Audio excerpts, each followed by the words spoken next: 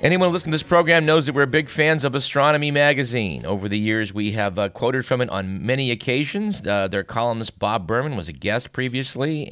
And on the newsstands currently is a special issue of the magazine. It's its 500th issue, and it's filled with all kinds of cool facts in addition to the usual interesting stuff that's put before us.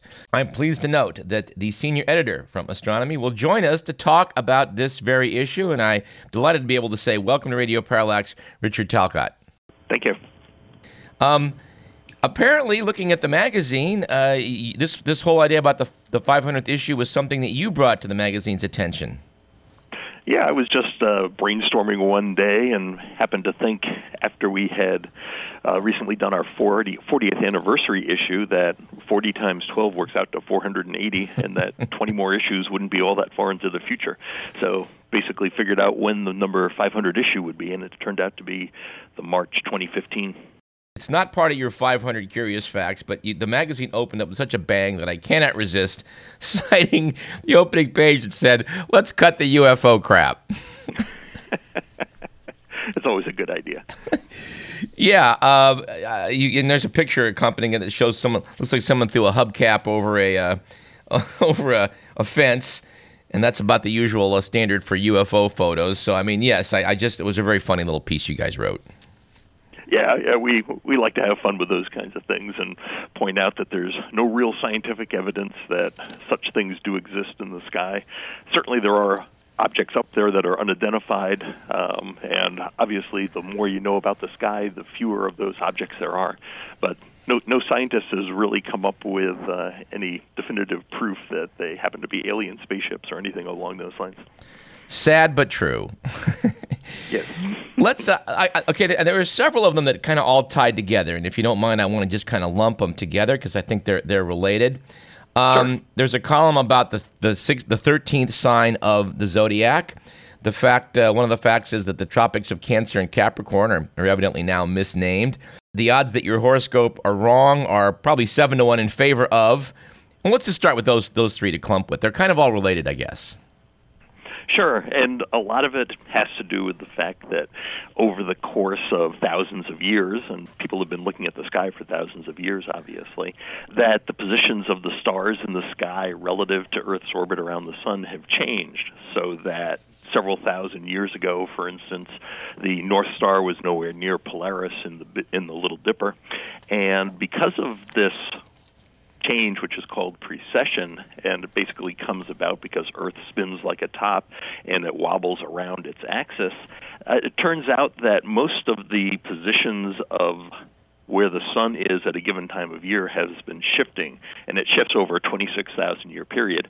So as you can guess, if you've been observing the skies for 5,000 years, that's a significant chunk of 26,000, and those cause the positions of where the sun is in the sky to change over the years. But it's curious to me that they're so far off that almost anyone who thinks they're a Cancer, for example, I mean, I'm supposed to be a Cancer, but in reality, I guess I'm a Gemini, and almost everybody is not what they think they are.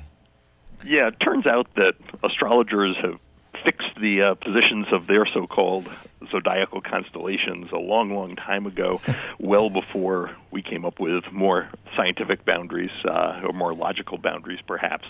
And for whatever reason, they still stick by what the sun's position was those thousands of years ago instead of updating them currently. So the constellations in most cases don't coincide anymore to where the sun was on the day you were born. And just let's mention specifically that I guess it's Ophiuchus, if I'm pronouncing it correctly, not being an astronomer, but it's really is the 13th constellation. Right. It turns out now with the way the way the sun's path goes through the sky and the way scientists have devised the system, it turns out that Ophiuchus, which is near where Scorpius is, has a fairly large chunk of the sun's path in it, actually significantly larger than Scorpius is. So it's kind of interesting that Scorpius is one of the main constellations that people tend to think of, but the sun's only in there for about a week or so, whereas it spends closer to a month in Ophiuchus. And one thing that I guess is sort of arbitrary, I imagine, is that Scorpius or Scorpio When I first learned the constellations, I kept thinking, "What do you mean Libra? Well, this looks like the claws of the Scorpion." And I guess in years past, they did consider that the brightest stars of Libra to actually be part of the Scorpion. Right. In fact, its two brightest stars, Zubin-el Janubi and Zubin-esh Shamali, are two names that I always found very interesting, actually mean northern and southern claw. So that's certainly relative to when it was viewed as part of the Scorpion. Well, I guess that shows how arbitrary it really is. I think they should put them back and make it the claws of the Scorpion. It would be kind of nice, yeah, because Libra itself is a rather boring constellation. You know, people think that it's often part of lore that, we're just an average star. We're just kind of a puny star in the sky. But it turns out when you do a survey, we're not bad. Our sun is really not bad. And I know one of your stats was that the sun is actually bigger than 80% of the stars in the universe. Yeah, it turns out that most of the stars that are out there turn out to be rather puny little stars called red dwarfs that don't put out very much light. One of the reasons that was kind of overlooked for a long time is that they don't put out very much light, and so if you're looking across a good chunk of our galaxy, you're only going to see a relatively few of them. In fact, the closest star to Earth, which is called Proxima Centauri, is one of these red dwarfs, and even though it's the closest star to us, it's invisible to the naked eye. So that kind of gives you an idea that there's a lot of stars that are faint out there that just don't show up on your typical surveys with naked eyes or binoculars and those kinds of things. So those are the very prominent ones. And one of the reasons that they're so common is because they last for a long time. The smallest kinds of stars, which have roughly 10% of the sun's mass, can live for 1 trillion years. And since the universe is only about 14 billion years old, any red dwarf star that's been born at some point in the universe is still alive. The biggest stars, which can have maybe 100 times the sun's mass, live only a few million years, and so a lot of them have lived and gone by. So part of it is that there's just a lot of these really small stars out there being born, and the other part is that they live so long that we tend to see more of them than we would if you took a census over the history of the universe. Well, there's one little fact that, I was very depressed when I first learned that no red dwarf is actually visible to the naked eye, even as you mentioned, the very closest one, and some that are a little bit brighter. They almost make it, but not quite. But for those who would like to imagine that with all those red dwarfs out there, that's probably where we're going to find life, some planet orbiting it. There's a few wrinkles in that. Your fact number 495 was that there's a flare star, red dwarf, that flared 10,000 times the largest known solar flare on our sun. So even though they're kind of quiet little stars, a lot of them apparently, I guess, just at times all hell breaks loose. Yeah, that's true, and in fact it's happened in Proxima Centauri, the closest one to us. And astronomers think it has something to do with the magnetic fields on these objects, which can unleash a lot of energy. You might imagine that if you had a flare on the sun, it would take a really big one to be visible. But on these small stars, something of a similar size would really stand out. And it turns out that probably because they're so small and the activity can build up for a long period of time because things happen there slowly, they build up for a long time, and then when they finally let loose, they really go wild. Yeah, and it'd be bad for anybody trying to live on a planet orbiting one of those those little red dwarfs. Yeah, you wouldn't want to be on the side facing the star at that time. Well, fact number 260 I wanted to mention, our sun is apparently in a local bubble out in space, and I guess that there's a much decreased density of material where we are currently, and I guess my question is that, do we think that's from a local supernova, or why is that? Yeah, people think that it is because there was an exploding star probably several million years ago, and we have no evidence of what star it might have been or where its remains are right now. But it's cleared out a bubble that's about 400 light years wide, and you can imagine that would take an awfully long time to build out something that big. There's about 10% the density of atoms in this region than there is typically in our galaxy, and so it is pretty low density. And just to give your listeners an idea of what kind of density we're talking about, there's probably only about one atom in every 20 cubic centimeters. So kind of something that you can imagine holding something that's 20 cubic centimeters across, which would be a few cubic inches. There'd be one atom in there. And at the surface of Earth, there's literally trillions and trillions of air molecules in each volume that large. Yeah, it's a little thin for me. Yeah, you wouldn't want to breathe that. Uh, you had a couple facts I wanted to kind of lump together here about our galaxy. Well, I guess number 239. Most stars in the galaxy are actually doubles or more. I mean, it's the minority of stars like our own that are solitary. Yeah, that's certainly true. A lot of that has to do with stars being in clusters. You'll see globular clusters where there's literally hundreds of thousands of stars packed together. But even out in the general population, there turns out to be a lot of double stars. And in fact, one of the brighter stars in the winter sky, which is called Castor, actually has 6 members to it. And so there's lots of these things out there. Again, one of it is statistical, is that if you have 3 stars and 2 of them are in a double system, already 2/3 of the stars in your sky are in double systems, even though only half of the systems are. So a little bit of it is that the fact that when you do have these multiple systems, they kind of skew the numbers, but certainly something on the order of about 70% of the stars that we know belong to systems with at least 2 stars. And one thing that I am really, truly fascinated by, we've often tried to visualize what our Milky Way looks like, and people will have various pictures of other galaxies that say, well, this is probably what we think our own galaxy looks like. Well, that's changed recently. I guess someone has now concluded, based on some good science, that we're actually a barred spiral galaxy, not your basic pinwheel-shaped one.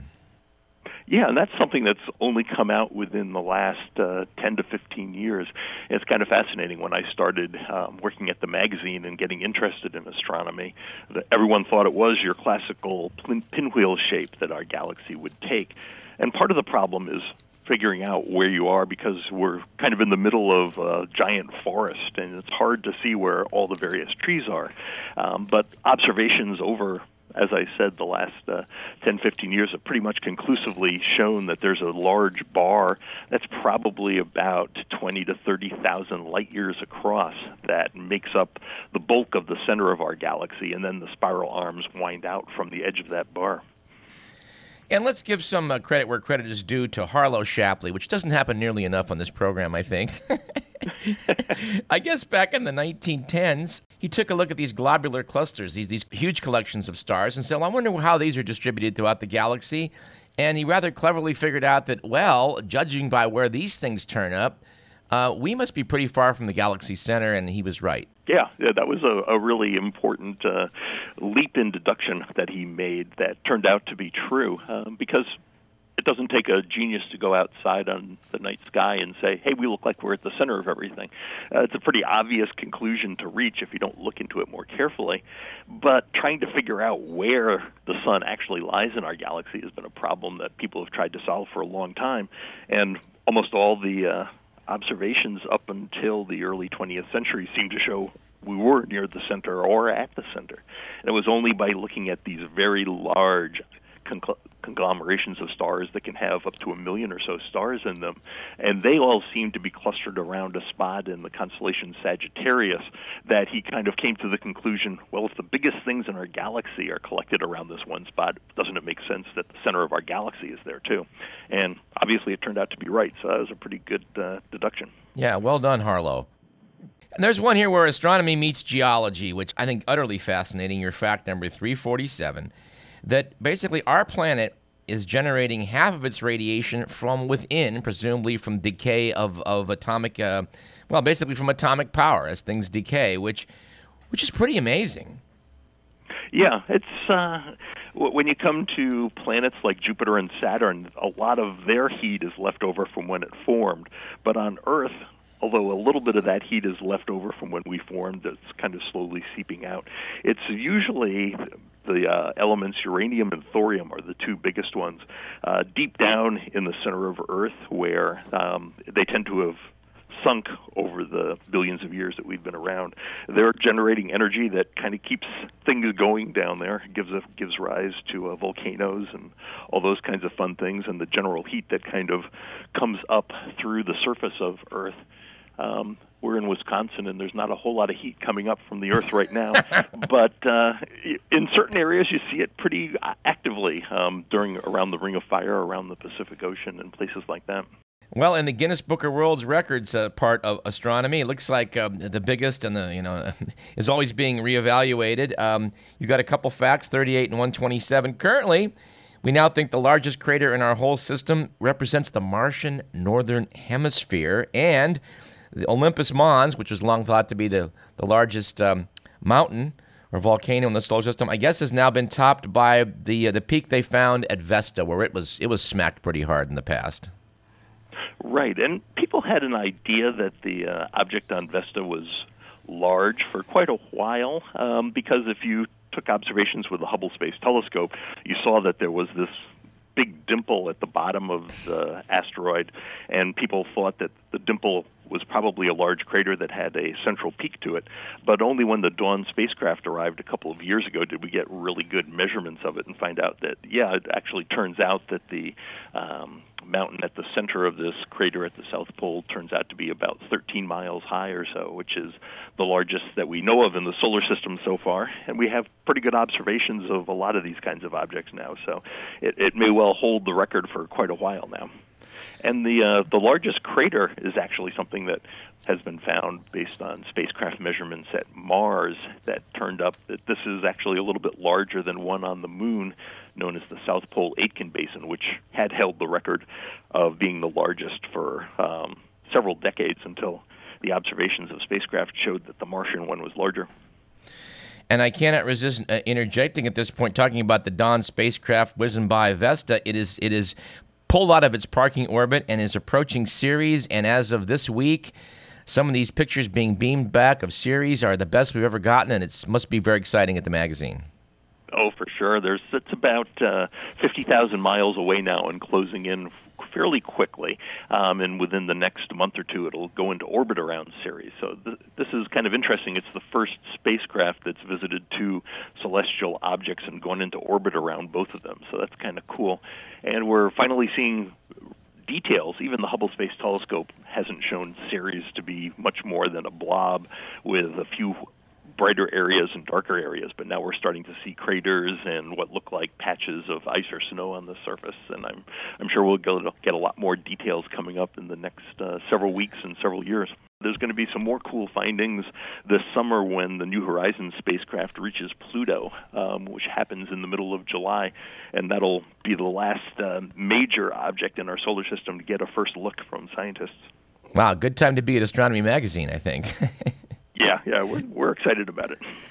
Well, what may be the most surprising fact out of all of your 500, it's not an earth-shaking one, but it's not what I thought was reality. You mentioned that sunlight from our local star is in fact 50% infrared, 40% visible, 10% UV. I always thought that our sun was cranking out energy mostly in the range of visible light, and I guess I was wrong and everybody else was. Well, perhaps slightly misinformed. I wouldn't necessarily say wrong.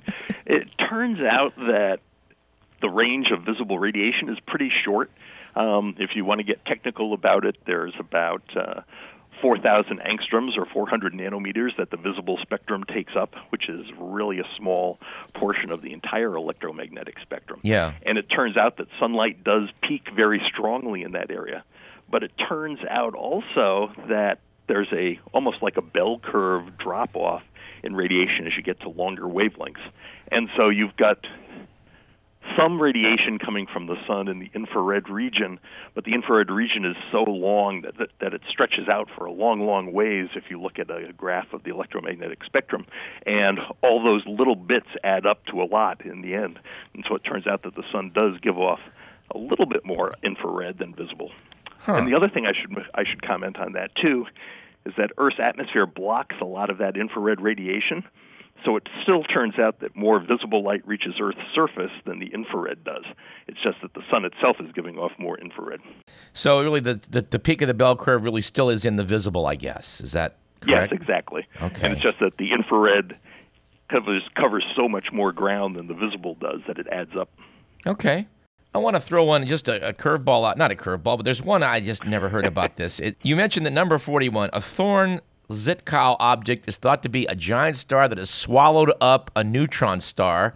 And I guess the first question is, are these things real, or is this just something mathematicians have figured out at the chalkboard? As many things in astronomy go, they first thought it up on a chalkboard, and then they found that there actually are objects like this, or perhaps I should say they have good ideas that there are a few objects out there that are these things.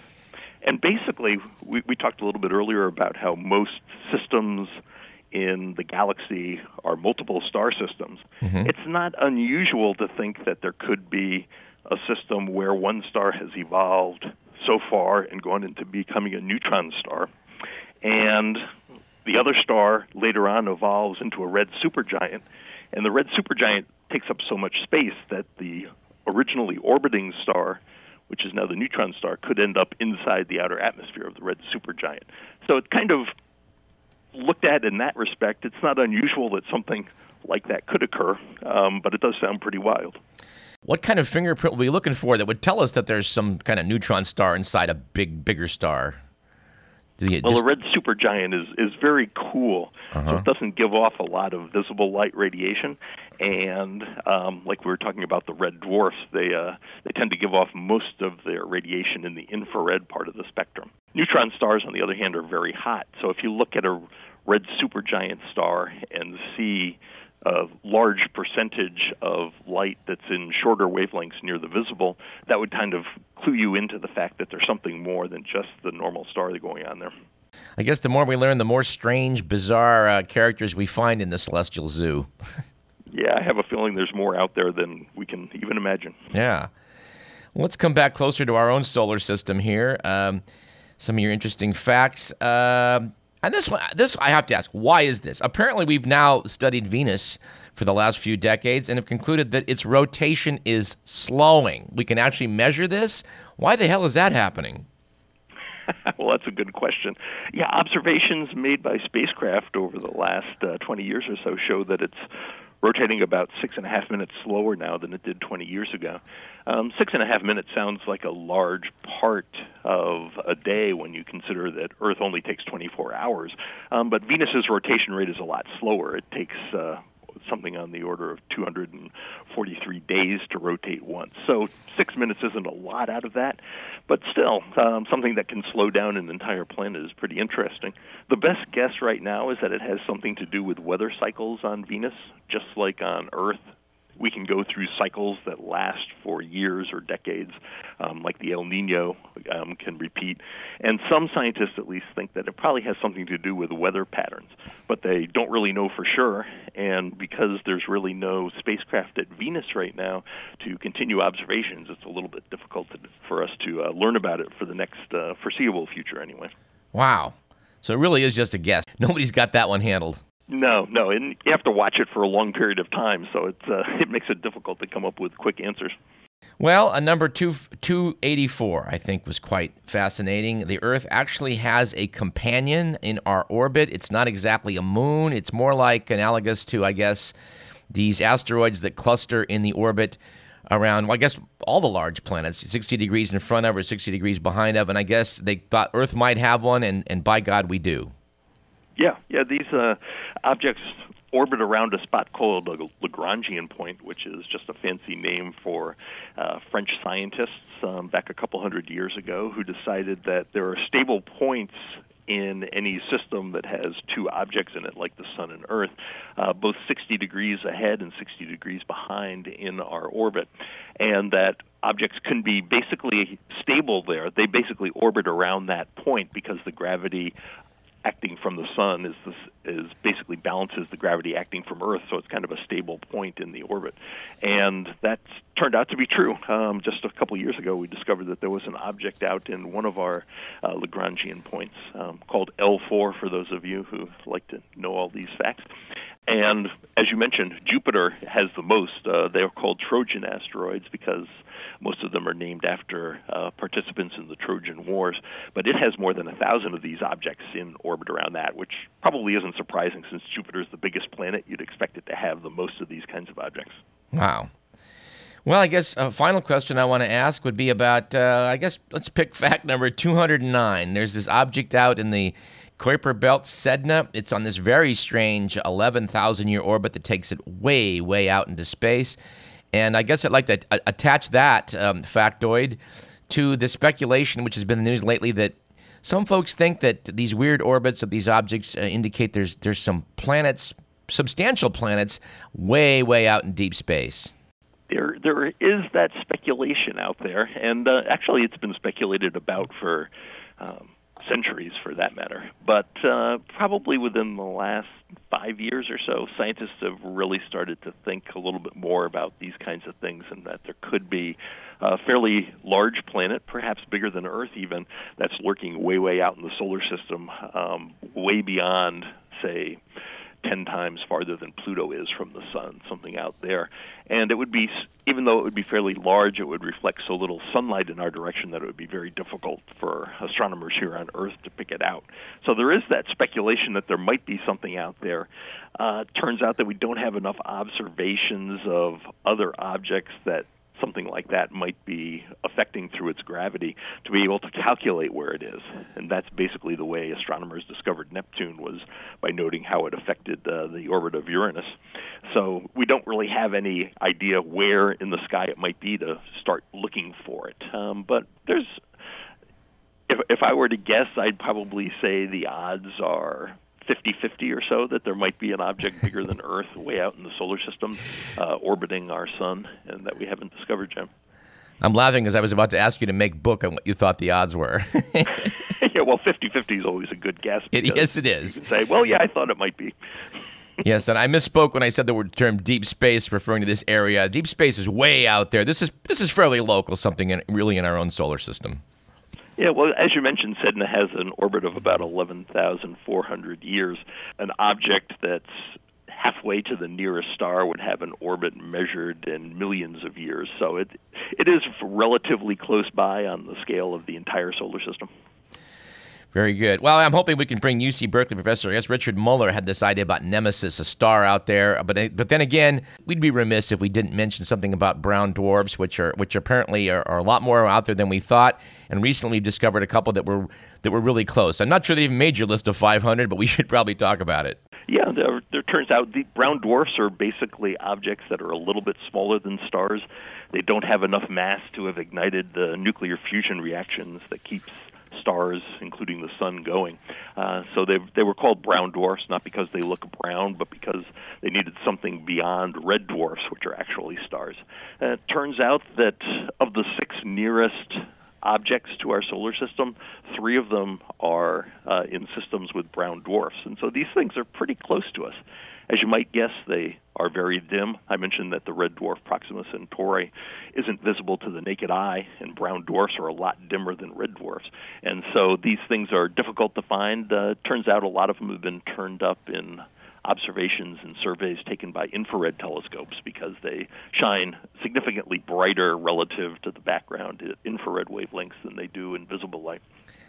Any chance it'll turn out that our unseen companion is actually a brown dwarf? I guess that's an unfair question, but I'm going to ask it anyway. I don't think it would totally shock anyone if that turned out to be the case. A brown dwarf doesn't have to be huge, so it's not something that would necessarily be something that obviously affected everything in the solar system like some other big objects do, or closer in objects like Jupiter. So there could be something way out there the size of a brown dwarf that could be doing this stuff. We've been speaking with Astronomy Magazine editor Richard Talcott about their fabulous new issue on stands currently. It's their 500th issue, filled with 500 interesting facts and the usual assortment of wonderful updates and what's going on up in the sky. I want to thank you very much for speaking with us, Richard. And just as we close, is there any other factoid that out of this that you particularly were enamored by? Well, one of the cool things that I like anyway is about the total solar eclipse that's going to be coming up in 2017. So we actually looked way back into history, back a couple of thousand years to when people were first learning about the solar system and the universe. And we go a little bit into the future and look at the August 2017 eclipse, which is going to be crossing the United States from Oregon to South Carolina. And so I'm kind of looking forward to that. I've chased eclipses for the last few decades. I've seen 10 total eclipses, and it'll be nice not to have to travel halfway across the world to see this one. Yes, indeed. I know we're wrapping this up, but I can't help but jump it back in and note that your factoid that the longest possible eclipse is 7 minutes 32 seconds is interesting. I guess that one back in 1991 that you surely saw, that I saw down in Mexico, was darn near as long as one could be theoretically. We won't see the likes of it for centuries. Yes, that's true. The one in Baja California was a little bit over 7 minutes long. 7 minutes 32 is the longest that we can have right now, but unfortunately we won't see one of those for a few centuries yet. So it's we're on the downswing at the moment. We won't have any that long. Yeah, good thing we caught it then. Yeah, definitely.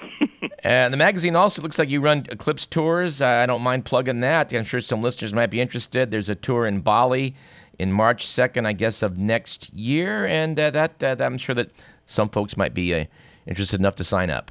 Like I said, I enjoy chasing eclipses across the world, and it's always nice when they turn out to be in exotic places like Bali or China or Australia or things like that. So I've gotten to see a fair amount of the world simply by going and chasing the moon shadow across Earth. Richard Talcott, it's been a great pleasure, and I hope that you'll come on again when we have some exciting news from Ceres and Pluto. I'd love to. It's been my pleasure.